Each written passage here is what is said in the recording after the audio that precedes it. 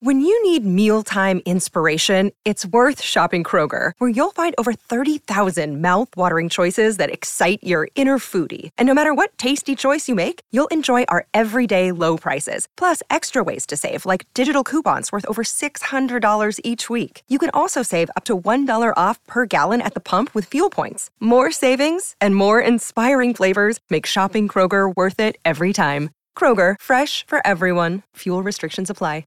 Another day is here, and you're ready for it. What to wear? Check. Breakfast, lunch, and dinner? Check. Planning for what's next and how to save for it? That's where Bank of America can help.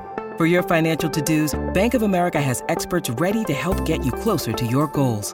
Get started at one of our local financial centers or 24/7 in our mobile banking app. Find a location near you at bankofamerica.com/talktous. What would you like the power to do? Mobile banking requires downloading the app and is only available for select devices. Message and data rates may apply. Bank of America N.A., member FDIC. Running the option on first down. Hagan has it. He has room. He's got one man to beat. Now he pitches to Flanagan, and he may take it all the way. Flanagan's in for the touchdown. McKinley Wright from the logo. Oh, got it! Oh, McKinley Wright. Breaks a tackle. Touchdown. Touchdown. That's 5 for Chris Brown. The defense of Tomlinson. Colorado is going to the NCAA tournament. Stewart with time. Lets it go. He's got 3 people down there. The ball's up in the air. Caught.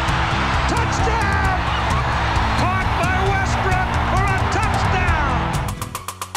I think they like my Colorado swag. Cause when I'm in that play, I don't really know just how to act. And when I'm in that go, you know I'm acting bad.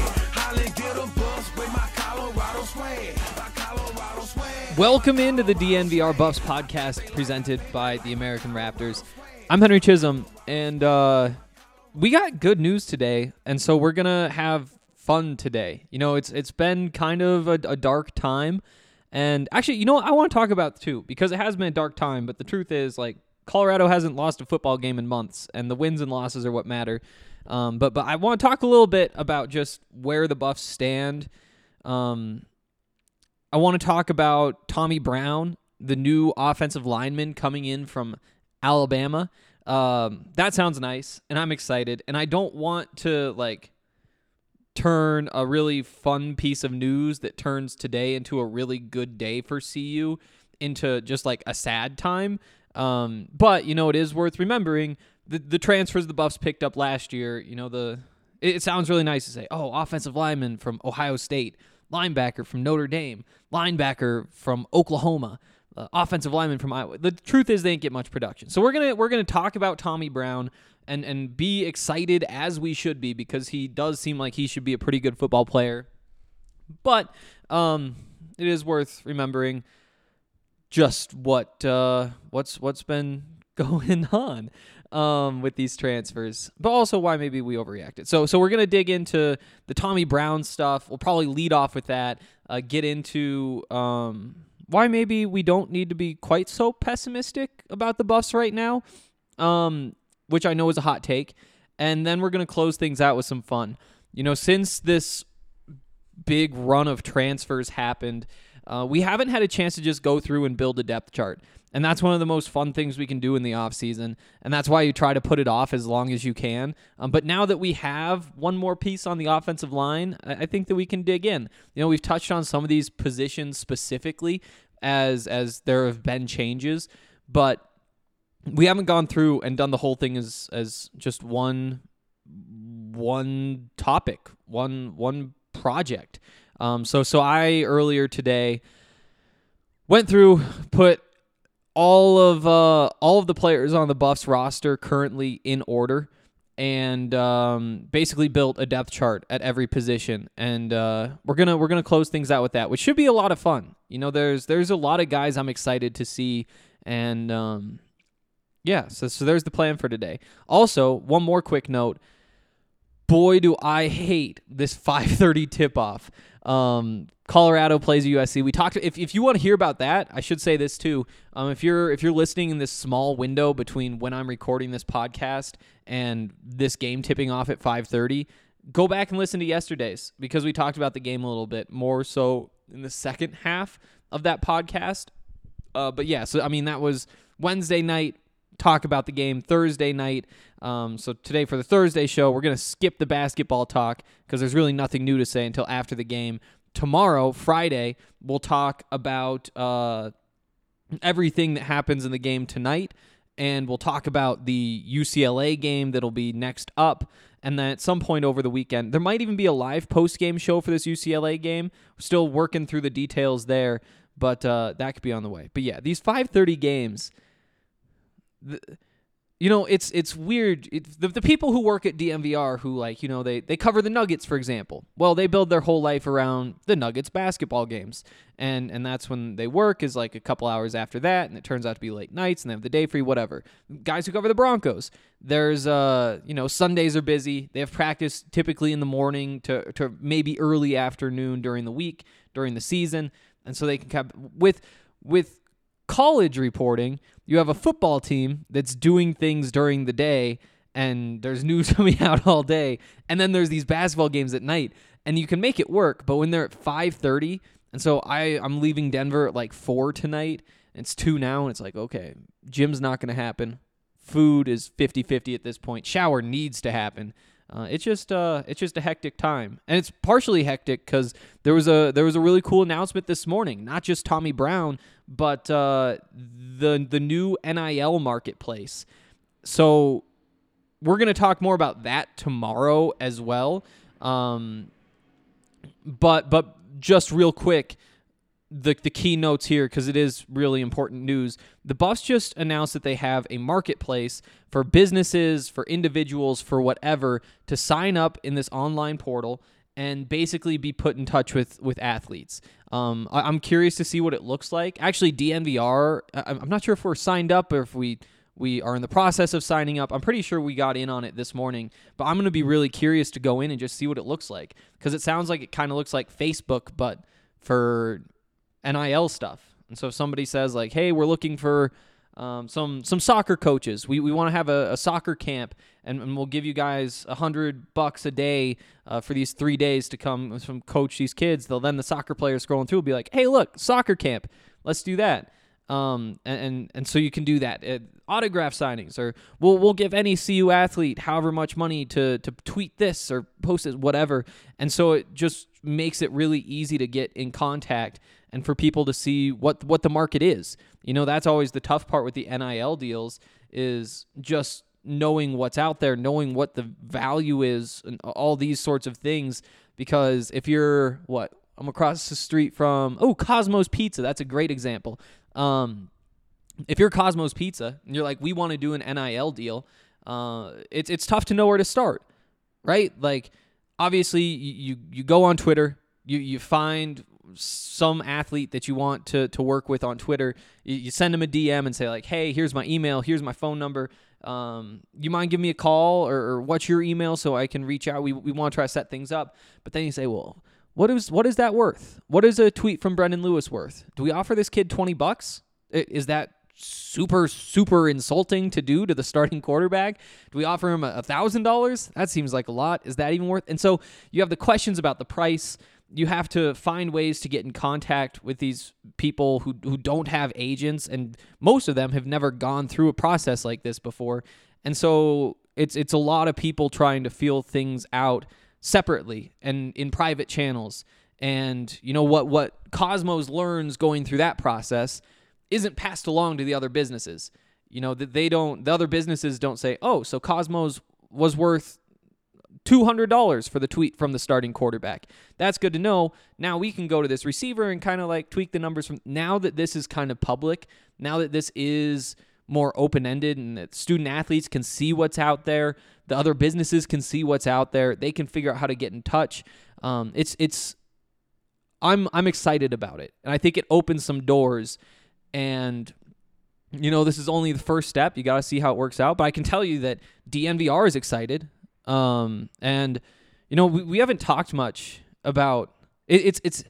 Wow, we are going to go so long today. There's no way I'm getting to the gym. We're this deep in, haven't touched on Tommy Brown yet. But the point is, at DNVR, we like to do NIL stuff for a bunch of reasons. First of all, if we can sell however many Nate Landman shirts we sell, and he gets half the money and we get half the money, that just makes good business sense for both of us, right? And on top of that, we get Nate out there promoting our stuff, so this podcast is noticed by more people. More people are clicking on the articles, following on Twitter, tuning into the YouTube stuff, all that stuff, which means more money for us on the back end as well.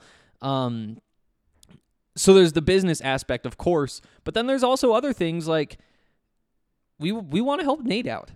Like student athletes in Boulder, student athletes in general, like they deserve to be able to profit off this stuff. And if DNVR can help and support the student athletes who are doing these things, we feel good about doing that.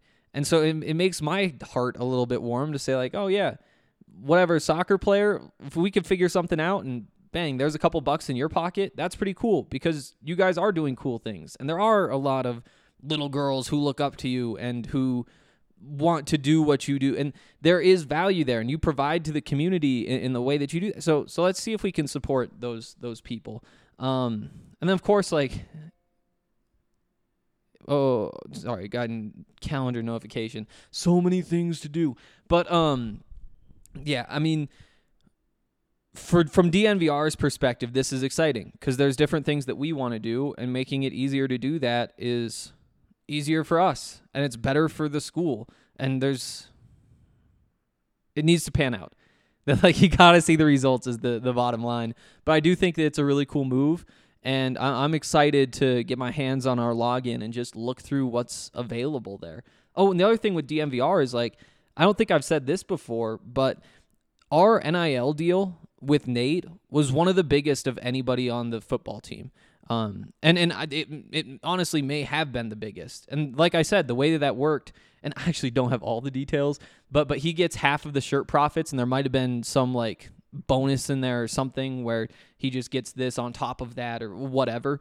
But just in running through what I've heard, it is interesting to know that that's the case, and that if we do throw a couple more NIL deals out there, which is the plan, obviously, to make more shirts and to create those relationships and do all those sorts of things, have people on the podcast more, and give them money to do it. You know, that's what radio stations have always done. You know, it just makes sense on so many levels, and I think this will make it a lot easier. And that's just from the DNVR perspective. Let's see, what else? Oh, I do want to say, like, on top of all that, it is a weird thing, like, giving money to the athletes you cover. Like, journalistically, that is not typically the way things go down. In fact, like, you know, if you work for the New York Times or Washington Post or basically any newspaper or any of the big TV, not any of the big TV networks, let's not get into TV news. There's a bunch that's happening there. But with newspapers, they typically have rules like, we just don't pay for interviews. That's a conflict of interest. We also, like, we're not going to let you take us out for lunch. We're not going to take you out for lunch unless it's very weird circumstances. We just talk and get the information, and there's no reason to be biased at all. And that makes sense for a whole bunch of purposes, and that is important in their roles. But at the same time, you know, radio stations, they have players on all the teams that they pay and say like, hey, come on this show once a week and we'll talk. The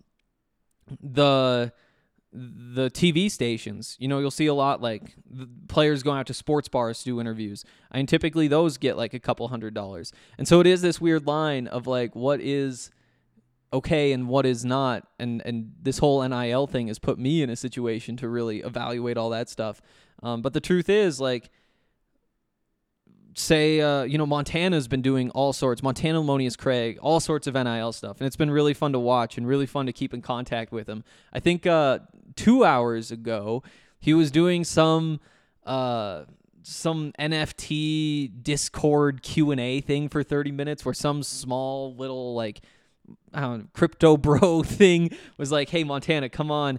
And their tweet, that account had like 200 followers or something on it, but when they tweeted, "Hey, Montana's coming on to do this Q&A," like 56 retweets, hundreds of likes, and because Montana's pushing it, and it's not like Montana he's not Brendan Rice, right? For different reasons, but he can do that, and he's found these different things. It turns out he has an NFT, which I had no idea. But Montana, for example, it's just kind of been fun, and I want to bring him on to talk about some of this stuff. But like, we've talked to him from DNVR about potential NIL things, and like Chris Fuselier breaks Blake Street Tavern has a thing. There's a chicken place in Boulder, I think a wings place, where they have something on the menu named after him, and it's just been fun to watch Montana at like 1920 like work the phones and talk to all these different people and try to figure out what he can do. And for him, this will obviously make things a lot easier too. But, for us, if it's like the off season, it's like, Montana, come tell us about this stuff. It's good content. We'll get a lot of attention. Come down to the bar. We'll get you some free food. We'll hook you up with some cash too. And now this becomes so much easier. And again, it's because Montana is like, he is a public figure, and he's not Leo DiCaprio. He's not I don't even know Pat Mahomes, but he is still a public figure. And the truth is, like, while he probably would come down and do it for free, it just makes sense. Like, you're putting the time in to come do this. This is outside like your normal media responsibilities that come with being on the team. You deserve to have some cash. And so, I don't know. This has been a long NIL tangent. We're 15 minutes in. We've got a lot to talk about, but the point is, we'll actually be talking about NIL stuff tomorrow when we're done talking about basketball. And the reason we're waiting until tomorrow is because I'm talking with a couple people tonight about just kind of the process that went into building this thing, what the goals are, why they think it's going to work, all that sort of stuff. So I can report back with just a little bit more information about all that tomorrow. And honestly, I should probably get in touch with Montana too and just see what's up with him. All right. Wow, 15 minutes in, you're kidding me. 2:22. I've got to leave soon. Tommy Brown. Let's just dig into that now. So, Tommy Brown is very exciting. He's a 6'7", 320-pound lineman from Alabama. How can you not love that sentence? He came from Mater Dei High School in Santa Ana, California. They're like a national powerhouse year in and year out. Always a top 10 team in the country. They compete for national titles. Like, they're really, really, really good. So the pedigree of Mater Dei to Alabama, pretty much unbeatable. When he was a recruit, he was the number 4 guard in the country. That was a 2018 class. I think he wound up being around 150 overall, and like 16 or 19 or something like that in California. Those numbers all come from 24/7 Sports, as always. Great prospect, the size, the history, all that kind of stuff.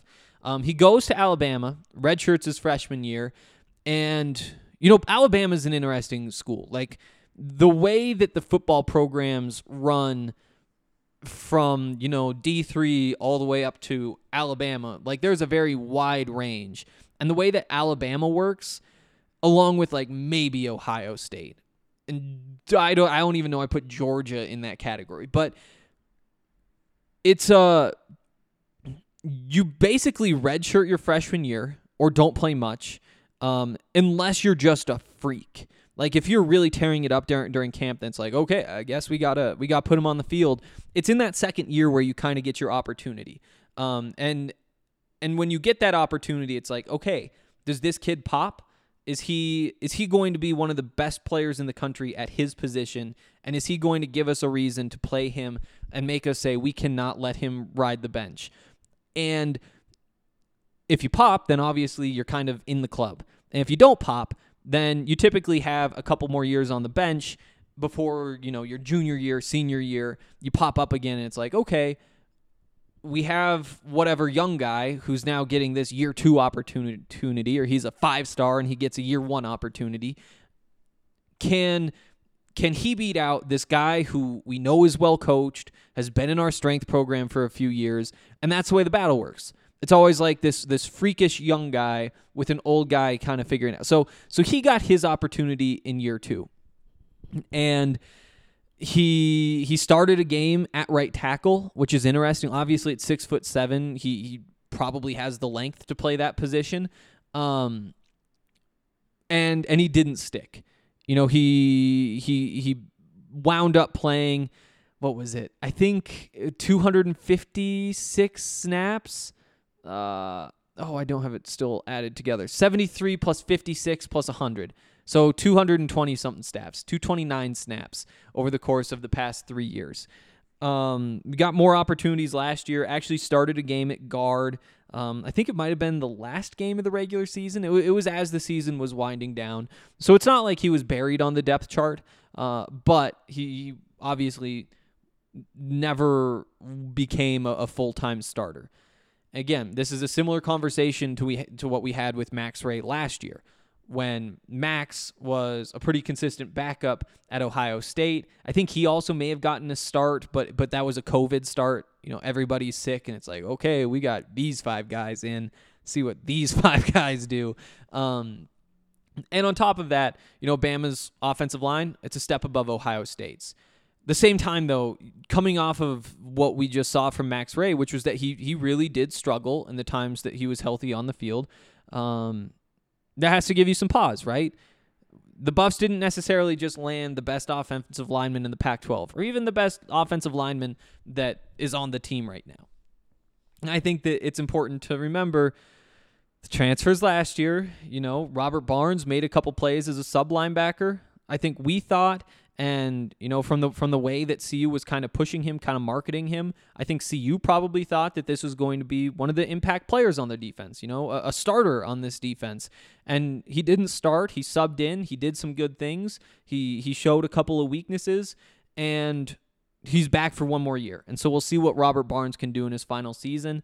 We'll talk about that in a couple minutes. You know, Max Ray, obviously things didn't pan out. I think he medically retired, and in Max Ray's case, you know, he's being coached by Mitch Rodrigue. The offensive line as a whole was bad, and that makes it really hard to play well when you're being coached poorly. And, you know, if you're letting somebody in, hell, he might not even get to the quarterback because Jake Wiley on the other side got beat faster. Not to pick on Jake Wiley, but just as an example.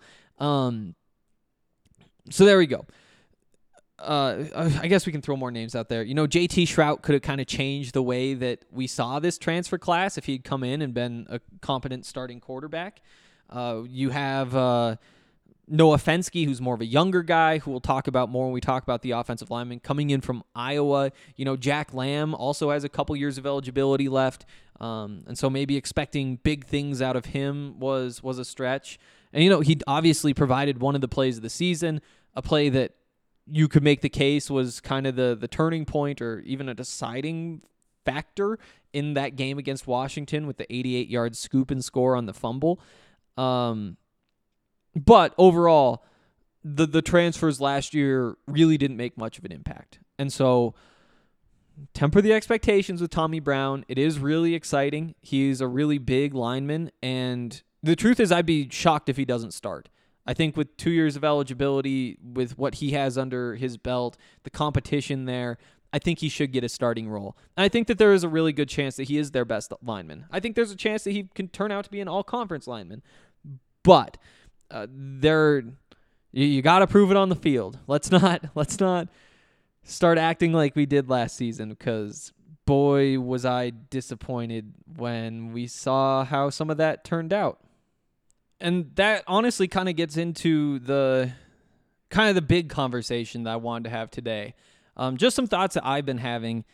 And I don't want this to feel like I'm talking you guys off the ledge after this offseason. But, you know, I've actually been talking with Brian Howell a lot recently because, I mean, obviously there's a lot to talk about. And we don't see each other very often because there isn't practice every day to go to. And so there have been a lot of texts and DMs. And they just like, how much you think Makai plays? How much you think Brendan plays? All that kind of stuff, and just bouncing those sorts of ideas off each other. But we kind of wound up having one of those conversations on normal Twitter, like out in front of people a couple nights ago. And when that happens, you get responses from the general fan base, obviously. Like, that's how Twitter works. And because of that, it kind of opened up some of the conversations that are had, things like, why aren't you guys harder on CU? Like, all that kind. And first of all, we've had one conversation with Carl since the end of the season, and signing day, he made it pretty clear he wanted to talk about signing day. He actually kind of snapped it at Brian for asking some non-signing day questions that, if you had an end of the season press conference, would have been asked there. Doesn't matter. And so first of all, it's like, well, when would that have happened? But also, a bigger picture, I try not to fall victim to the moment. And here's how I see where CU is, and I guess more specifically where Carl is at this point in his tenure on Boulder. 5-year contract, and I think that means that you probably evaluate him over 5 years. And honestly, that part doesn't even come into play yet. You look at what he did in 2020. That was a win for Carl. Carl had a good first season. Going 4-1, even if you did dodge some of the better teams in the conference, especially if you factor in the circumstances, being hired late, no spring ball, the Sam Neuer at quarterback, some of those things, he really did a good job in 2020. And that's not even arguable. You go 4-1 in the regular season. The bowl game against Texas, that's a little bit of a knock, I guess. But still, you have to give him plus marks for his first year. The second year, this past season, that's a loss. That's a loss for Carl. And I don't necessarily look at these past 2 seasons and say, well, Carl's at 1-1. He's batting .500. He's basically where he started. I do weight 2021 a little bit more heavily, mostly because there's more games. You play tougher opponents. You had one more year to get your feet under you, even though I don't think you really got your feet under you at all in that first season. Some of these things that would happen, like you would expect the exodus of players to have happened when he was first hired. But because that was so late, it didn't happen. The pandemic didn't happen. And so this turnover, which is usually what causes a coach to really sink early on and then build up from there, that low point typically comes in year 1. Everything was just skewed. And so I do look at it and say, like, 8-10 record at Colorado, that's basically where you grade him to this point, I think. The recency bias would have you think that, well, if going forward, he's in a tough spot trying to build out of a 4-win season. But so far, I have Carl graded basically at that level, 8-10, and whatever you want to call that. Is that a C? Probably a C so far. But here's the big thing: is I'm grading based on what happens in the games. This is something you talk about more in pro sports, right? Like you don't. The goal isn't to win the off season. There's a lot of teams that in the NFL where they get the big free agent signings. They have the draft class that all the draft nerds are like, oh, yeah, these are the guys we liked. And so everybody says, oh, they just won the offseason. But that isn't what matters. What matters is what happens during the season. And for Carl, you look at what has happened and say, this doesn't look good. It doesn't seem like the talent is there to do the things that I think you want to do this season. But again, that bill hasn't come due yet. That bill comes due whatever, September 2nd, September 3rd, whatever day that is, and then once a week for the next few months from there on. I think that you just, in broad terms, if you were to try to simplify what has happened this offseason, I would say you lost talent on your roster. The level of talent on your roster has gone down. And not just talking about the transfers, losing Nate Landman and Carson Wells and those guys as well. The talent on this roster has gone down over the offseason. I would also say that the coaching staff, however you want to say that. The talent on the coaching staff has gone up. Now, is it enough to offset the roster talent loss? I don't know. And, I mean, I guess it's also worth noting that there's still a couple scholarships open. They're still likely to lose a couple of guys. And in that little bit of turnover, that might change the balance between those two things a little bit more. If they're able to add more talent, then they lose the rest of the way, which seems very likely to me. Mostly because how much talent is there to lose? And you really, really need to add some things at some spots, which we'll talk about in just a couple minutes. But the point is, the question for Karl now is, can he, with the help of the staff that he has built, coach up the players that he has on his roster? And the answer to that question doesn't come yet. You know, he's an 8-10 coach until he's an 8-11 coach or an 8-12 coach. And that's when you start to have some more of these conversations. What more? There was one more thing I wanted to add in here. And that's, I mean, I guess just looking forward. You know, I think that it's really easy just to say like, oh, trending in the wrong direction, those sorts of things. And it's like, yeah, the momentum isn't there, that the support from the fan base isn't there like it was before. But what matters is what happens on the field. And that's how he's going to be evaluated. That's how he should be evaluated. As I mentioned early on, it's a 5-year contract. 2 years in, I would say, 8-10, just below 500. He's probably sunk his stock in terms of like odds of getting a second contract or however you want to phrase that. But I don't think it's irredeemable. I think that odds are he's back after next season. I think it'd be unlikely that he gets fired after 3 seasons on the 5-season contract. More likely is that after year 4, he could be. And after year 4, I think you probably do it if you haven't made a bowl game in that season. And I think that even if you make a bowl game this year, miss one next year, Karl's probably gone. But I do think that if you make that bowl game in 2023, Karl gets to coach in year 5 of his contract. That brings up other problems like coaching in the final year of a contract is generally things that people don't want to do on the coach's side or the administration side either. But I do think that that's probably where the standard is right now, just knowing what we know. And it kind of sucks to be sitting here and saying, like, I do expect them to struggle in 2022. But, the question is, can you keep that to 4 games, 5 games that you win? Because once you get down to the 2 games, 3 games, that's where I do think that Karl could be on his way out if he doesn't get to that point. But again, my big thing is we grade what has happened on the field. And that is, at the end of the day, all that matters. Are you winning games or not? Or if you want to go lock yourself in your office and not talk to anybody and whatever, and that is just fine. If you want to be outgoing and all over, I mean, if you want to pick your nose all day and let the coaches do all of the coaching, or if you want to take total control and be an egomaniac, micromanager, whatever any coach wants to do, it's all just fine as long as you win. And while it's easy to look at the team now and say like, yeah, but he's not going to win, you gotta let him do it or not. And the big question is, can he take the players that he has on his roster and coach them up to the point where he's able to win games this season? And you can take your guesses, but guesses aren't going to be what decides what his legacy at Colorado is. What's going to decide that legacy is winning and losing. And so I think that's kind of where I'm at. At the same time, when we do talk to Karl next, questions are, you lost some of your key contributors. How do you make up for that? You lost some of your key contributors, so are you concerned about the fact that so many important players did choose to leave this program?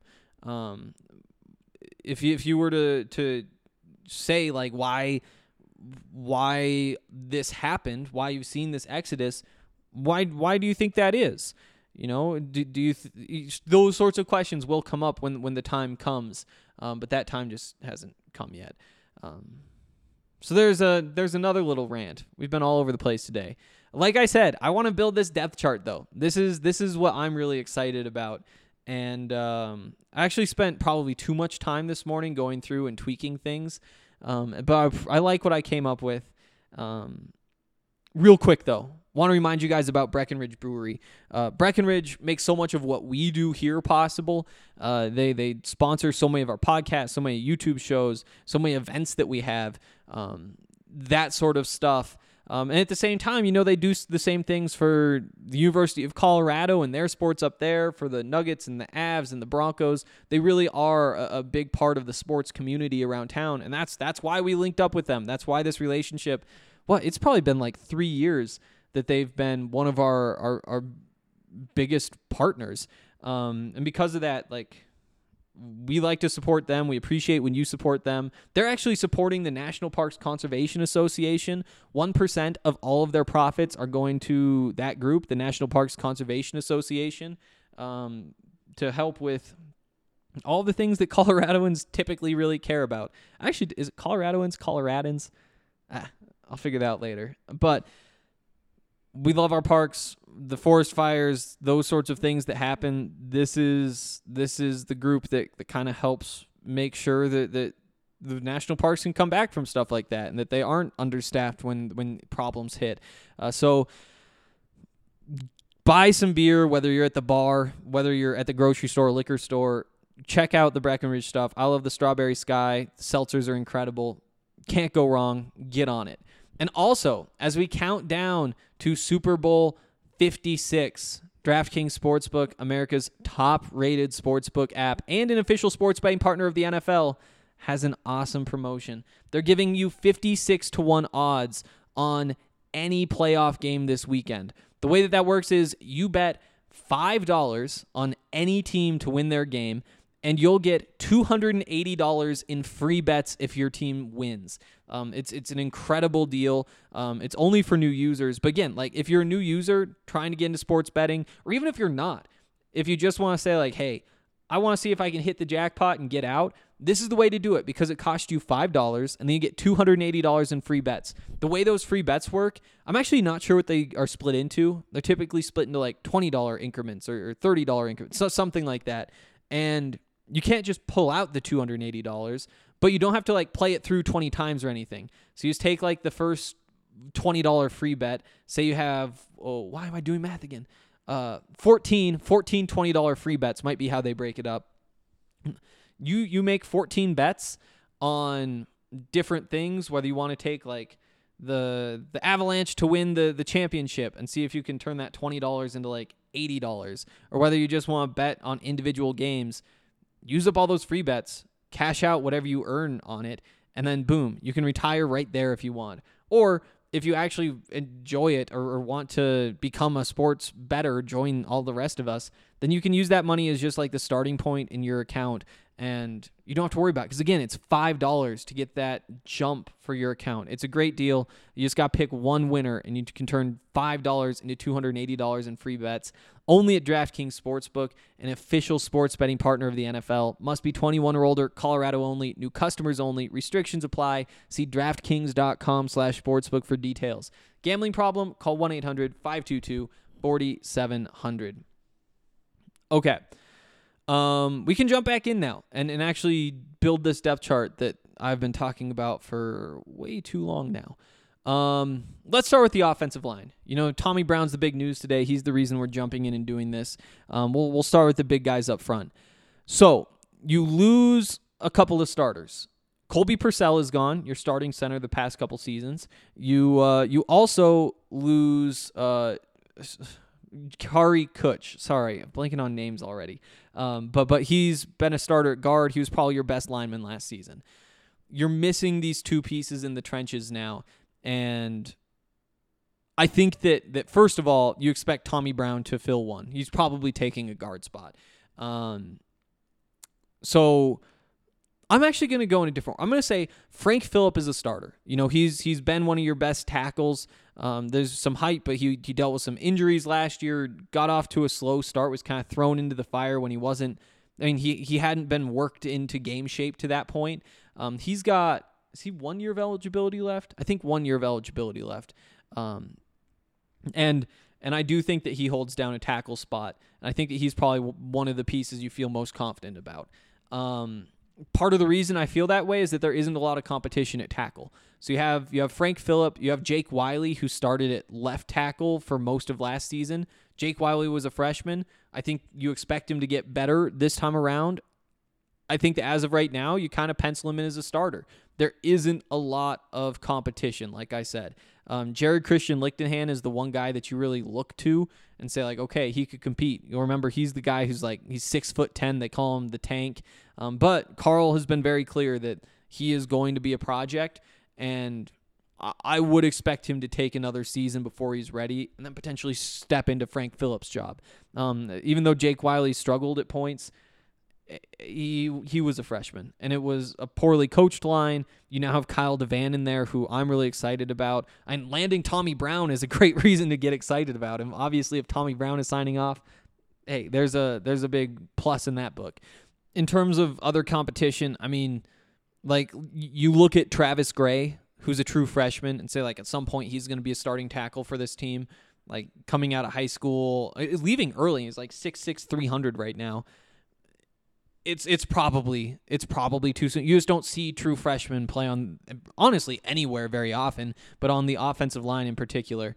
So yeah, Carter Edwards, I guess there's another tackle in this class as well. Same thing. I mean, the odds of those guys beating out Jake Wiley, Frank Phillip, they seem slim. When you look to the inside, I think Casey Roddick stands out. I think that he's been one of the better offensive linemen recently. He rotated in at guard last year as part of that weird rotation that was going on.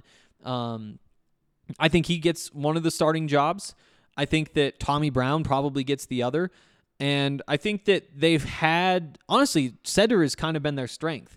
You know, you look at Austin Johnson, Josh Gines, I think Noah Fensky, the Iowa transfer who rode the bench last year but still has, I think, 2 years of eligibility left.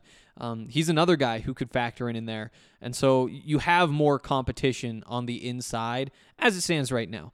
I do think that you're probably going to see more players added from the portal along the offensive line. And in particular, I think that you're probably looking for a tackle who can come in and compete. And who knows, maybe 2 tackles who can compete, or one tackle who can compete and another who can potentially play inside as well and build on that competition. So that's where I'd be looking. But, you know, there's an outside chance. You know, you've got an Austin Johnson, Jackson Anderson, even Edgar Amaya was a freshman last year. Maybe he's ready. Carson Lee, who knows with his legal situation, what his circumstance is, but there's a chance that he could be a factor here. Who knows? You never say never. So that's what that group is kind of looking like. Moving on to, let's go tight ends. Tight ends, obviously Brady Russell back for one more year. He's your featured player at the position. He's the guy who's going to be moving around, doing a whole bunch of different things. He's your number one. The question is whether you can turn this into a group where there's 2 guys you really want on the field. Because I think that there's probably plenty of guys that you want to get out there, but nobody who really stands out as a clear number 2.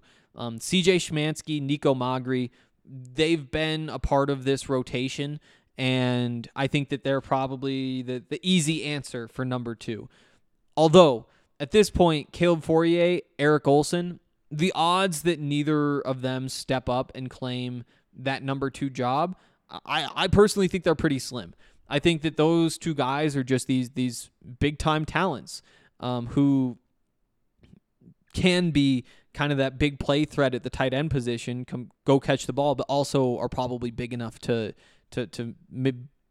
be worth putting out there in 2 tight end formations. Because, you know, when you're running 2 tight ends, you're probably going to be running the football. You got to be able to block to get that number 2 job. I do think that one of those 2 probably lands at the number 2 spot. But, you know, you've got a couple experienced options there in case neither of those guys are ready. On top of that, you know, you look at Luis Passarello. Austin Smith was an addition last year who, you know, I like the tools. The recruiting rankings were not kind to him coming out of Texas. He joined the team pretty late too, but he's a big, fast guy, and who knows what he can do. And then Zach Courtney they added this year as well. So dark horse for sure, playing in the trenches so much, but you never know. Receiver, you lose Brendan Rice, you lose Levante Chenault, you lose Dimitri Stanley. Those were your pretty clear top 3 going into last season. This group is going to look very different. I don't necessarily think you're going to see a step down in production, though. First of all, number 1 receiver, I think, has to be R.J. Sneed at this point. He's the transfer coming in from Baylor. He was second team All Big 12 in 2020. He's a big play threat, great hands, great ability to track the ball in the air. The catches along the sidelines are incredible. And he can also run after the catch. In a lot of ways, I think he's Brendan Rice, but maybe without the some of the speed, without some of the size, and that obviously changes the ceiling, right? If Brendan Rice plays to his full potential, he probably turns out to be a better player than R.J. Sneed. At the same time, though, Brendan, for reasons that may have mostly been out of his control last season, has not become that player. R.J. Sneed, as of right now, a better football player in a very similar mold to Brendan Rice. He's your number 1, and honestly, I think there's a good chance that you just upgraded your number 1 receiver spot. Number 2, I think it's Montana Lemonious Craig, a big-bodied guy. I think that he has very good hands as well. We've seen him make some big plays already, forcing overtime. Or was that the overtime winner against Oregon State? No, that was forcing overtime. Not to extend overtime. But he's got a surprising amount of experience for somebody who's going to be a sophomore next year. I think that he's your number 2, and I think that the big conversations start at number 3. I went Chase Penry. And the reason is because I think that he can fit into the slot role well, and that's going to be where there's room to add this third guy and kind of third starting receiver. I also think that Jalen Jackson, if he's back and can stay healthy for his, I think, last season, then that's a great competition. Jalen is just so quick, so fast, punt returner, and then kind of that speed slot sort of guy who can get open underneath, but can also stretch those seams, which, again, incredibly valuable. I'm excited to see the slot receiver competition, and I think that the rest of the depth chart, Daniel Arias, he made some plays that kind of justified who he is last season. There had been too many drops on deep balls. There'd been just kind of a lack of production when he was out there. He turned into a fairly solid player last year. At points, he was Brendan Lewis's best target. The target Brendan was most comfortable going to. You see performances where he's putting up 4 catches and a half, and that's not typically the game for a guy who is that big. And so I think that he can compete potentially for that number 2 job with Montana. I think that that's probably the big battle. And I guess it's probably Montana, Daniel Arias, and Maurice Bell, who is another big guy, but he missed all of last season with, I think it was a knee injury, and now he's going to be back. And he's probably the fastest of the 3. That's a tough, though, and I think that it's going to be those guys competing. Right now I have Montana winning that job, though. The way that this team has rotated receivers in the past, I think that you probably see all these guys we've talked about get in. I'll also throw Ty Robinson out there. He made a couple plays. The freshmen, Jordan Tyson, Grant Page, Chase Sowell. I don't know if it's Sowell or Sowell yet, but maybe one of them pops as well. We saw the true freshman last year, Penry and Ty Robinson, play quite a bit. But as it stands right now, I've got this depth chart: R.J. Sneed, Montana Lemonious Craig, Chase Penry, Maurice Bell, Daniel Arias, Jalen Jackson, Ty Robinson, and then the freshman. So that's where I'm at. It's going to be big competition, though. And I mean, if you're in this top 6, you're probably rotating in. At running back, this can be a quick conversation.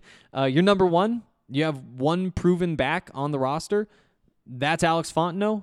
He's your guy this year. That's what it looks like. Your number 2, that's Deion Smith. He's going to be a junior this year, 2 years of eligibility left. We've seen him in spurts. Missed all of the 2020 season with a knee injury, but came back last year, looked incredibly fast. I think that this is kind of a thunder and lightning thing. At the same time, I mean, at 6 feet tall, he's a big guy too, and I know he's worked really hard to put on some weight. He's one of the guys I've been excited about for a couple of years now, for those of you who've been listening for that long. But I think that as of right now, that's your 1-2, and they're getting the bulk of the carries. Number 3, you've got Victor Venn, the true freshman coming in out of Georgia. He's an undersized back, but he's another speed threat. And then number 4, you've got Jaylee Stacks, and he's more of your fullback type. And those are your 4 scholarship running backs. So I do expect probably an addition from the portal at this position as well. And, I mean, flashing back to the receivers, I don't think that CU would be too upset if they lose one of these guys. You have Snead. You just got Snead. Montana seems to have kind of separated himself. Penry you're excited about. But from kind of there down, if Daniel Arias leaves, there's a chance that that'll impact the season. I think he's a part of your rotation. Same thing with Maurice Bell, Jalen Jackson. But because you have so many of those veteran guys and you've got some options, it's not the end of the world, and that might be where you see just a little bit more attrition come. At least that's what I would think. At the same time, if you're Maurice Bell, you see the top 3 leave, and you're like, well, maybe coming back from this injury, I can just compete and get a role here. But yeah, moving a scholarship from receiver to running back could make sense. And you almost wonder if one of these receivers, they might try out at running back. I don't know who that would be. Bell, Jalen Jackson, so fast that it could be a fun look. Jordan Tyson, technically an athlete. None of these guys really fit, I don't think. Wrapping up the offense, quarterbacks, the big one.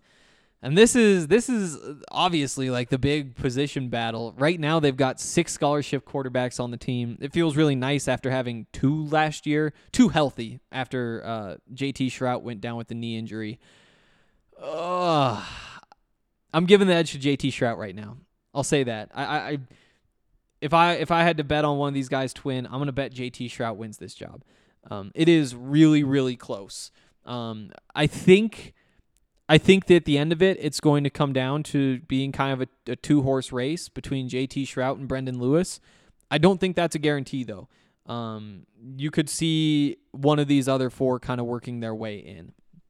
Those guys in order, if I had to bet, I'd take Maddox Kopp, the top of the list, the Houston transfer.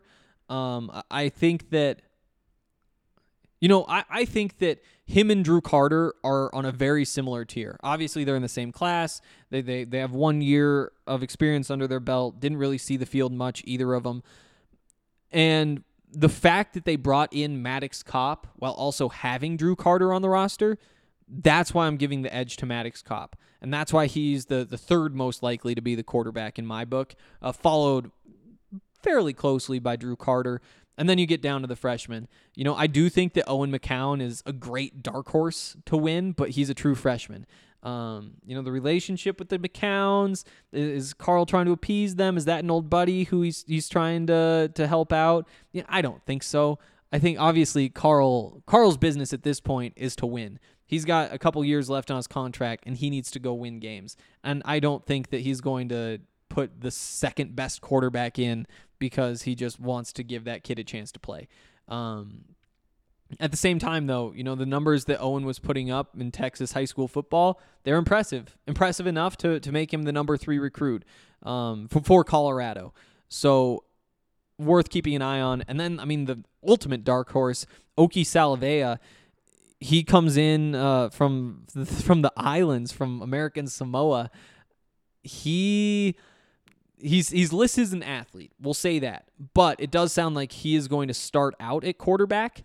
And then if that doesn't work out, or if that's something where they're like, yeah, we could see it in a couple years. Until then, go play tight end for us. Then they'll start moving him around a little bit. So I think you look at tight end.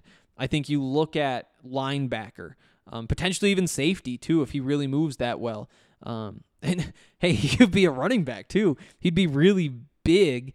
But the way that this is shaping up, maybe it's worth a try. So he's kind of last on the list, but maybe there's packages for him. Packages where you want to bring him in as more of a wildcat type. I don't know. But that's how I break it down. Again, the list is JT Shrout 1, Brendan Lewis 2, Kopp, Carter, McCown, Salavea. You also have Jordan Wolverton, James Mott, the non-scholarship guys. They probably won't be factors in this. All right. On to the defense, and then special teams after that. We got ways to go.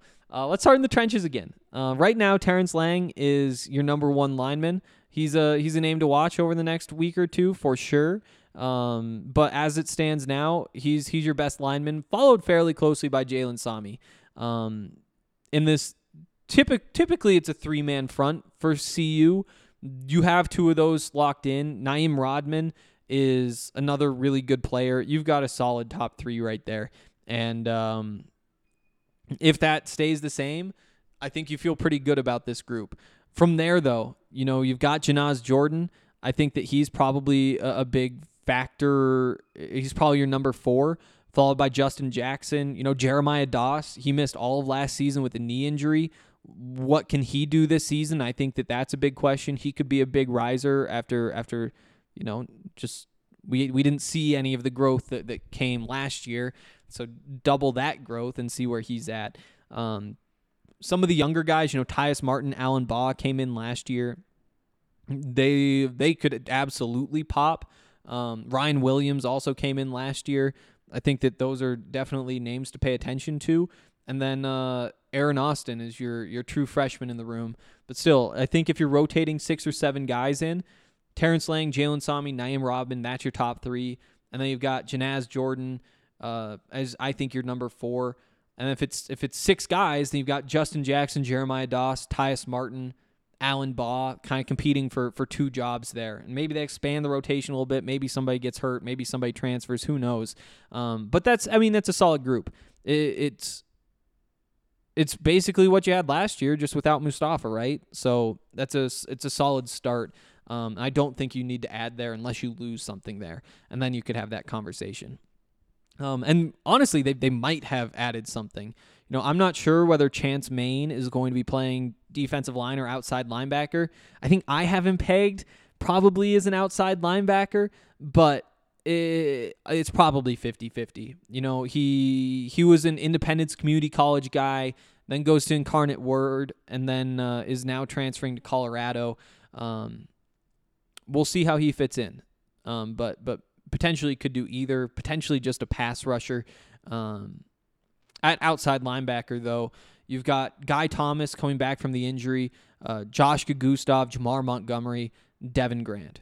It's a good top 4. You lose Carson Wells, but that was probably the deepest group on the team last year. You look at cornerbacks, running backs too, I guess, receivers at the time. But as of right now, 4 guys for 2 positions is good. Plus, you still got Alvin Williams on his way, Zion Magalay. They're probably your next 2 up. But this freshman class too, you bring in Owen Carey. He's your number 4 recruit. Shaquan Bowser's your number 5 recruit. They're still stacked at outside linebacker.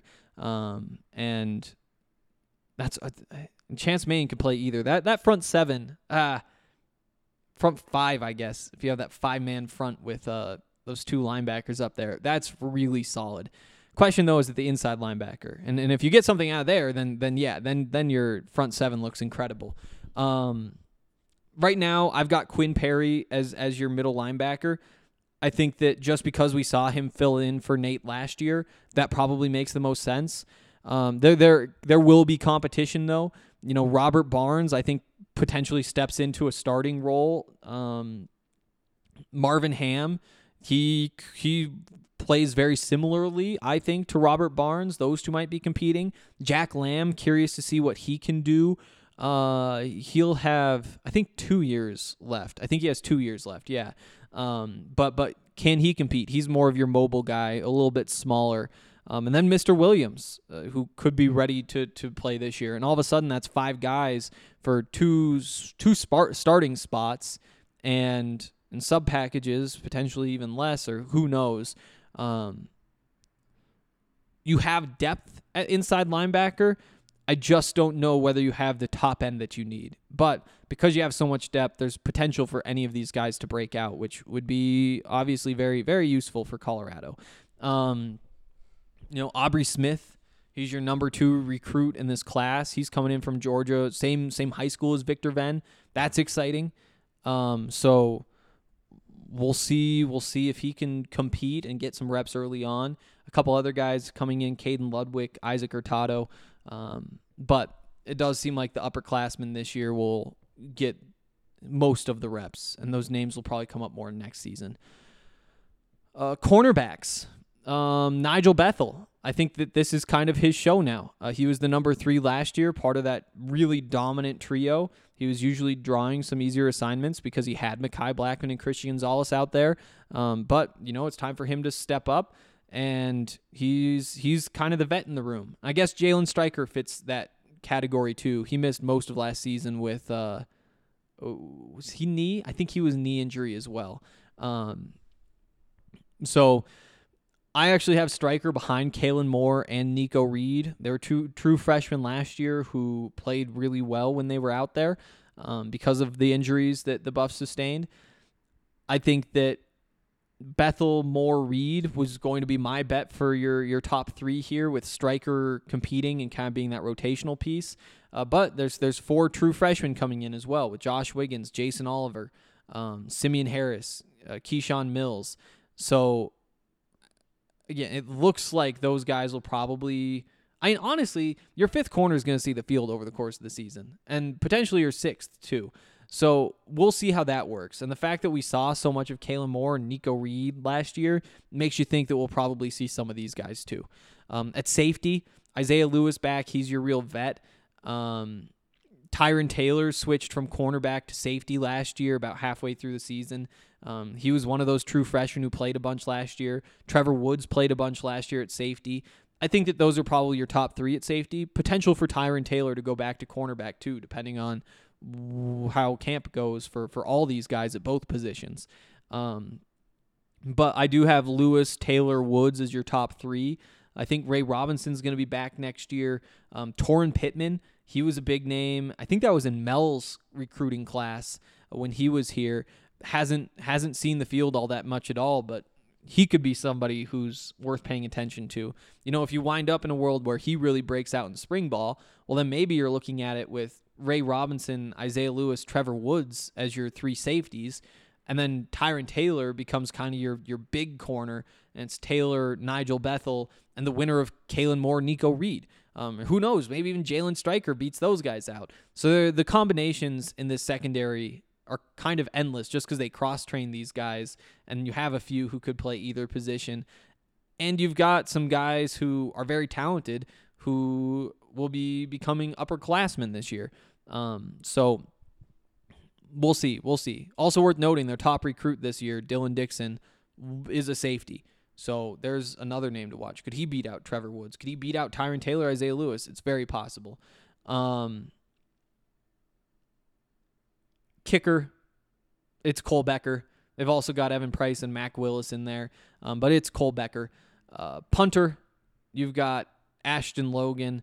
You've got Noah Hubbard. Ashton Logan on scholarship. It's his job now. That's why Josh Watts left, because I think CU made it pretty clear that it's Ashton Logan's turn. So you got Becker at kicker, Logan at punter, a young duo but very talented. Punt returner, I'm going to give it to Jalen Jackson. It was Dimitri Stanley last year. He did a very good job. I think that with Jalen Jackson bat, he's just so electric. You got to put him back there. My number 2, I just threw Penry out, but there's a lot of guys competing just because they went the slot receiver route, because Penry returned a couple punts before. I put him at number 2. Kick returner, I went Jalen Jackson again. He's just so fast. I put Deion Smith number 2, even though, Deion as your number 2 back, you might not want to subject him to playing as a kick returner, because if he gets hurt, then you're really thin. They will add a running back. Like, there's no way that you go into the season with 3 four scholarship running backs, one of which is a fullback. And so that could change the math a little bit, especially if they bring in somebody who they expect to be in front of Deion Smith on the depth chart. As of right now, I'm throwing him in there at number 2. Maurice Bell, number 3, he was their kick returner. He was out there. They might have let Brendan get first, but the point is, before he got hurt, he was out there. Nico Reed is my number 4. He was out there last year. Those guys could be punt returners too. But there we go. We did it. That's the depth chart. Running through the starters real quick just to close things out. Quarterback, JT Shrout. Running back, Alex Fontenot. Receiver, we're going Snead, Montana, Penry. Tight end, Brady Russell. Offensive line, we're going Jake Wiley, left tackle. Casey Roddick, left guard. Center is Josh Gines. Right guard is Tommy Brown. Right tackle, Frank Phillip. A whole lot to be decided there. But defensive line, going Lang, Sami, Rodman. Outside linebackers, Guy Thomas, Joshka Gustav. Inside linebackers, Quinn Perry, Robert Barnes. Corners, Nigel Bethel, Kalen Moore, Nico Reed. Safeties, Isaiah Lewis, Tyron Taylor, Trevor Woods. Kicker, Cole Becker. Punter, Ashton Logan. Punt returner, Jalen Jackson. Kick returners, Jalen Jackson and Deion Smith. And there we go. I had fun today. It's now 3:21, which means I've got to leave for Boulder in 40 minutes. No gym happening. I'm going to get in the shower. I'm going to get this posted. And we'll talk tomorrow about this basketball stuff. Definitely exciting day with the NIL news. Definitely exciting day with Tommy Brown. And we will talk tomorrow.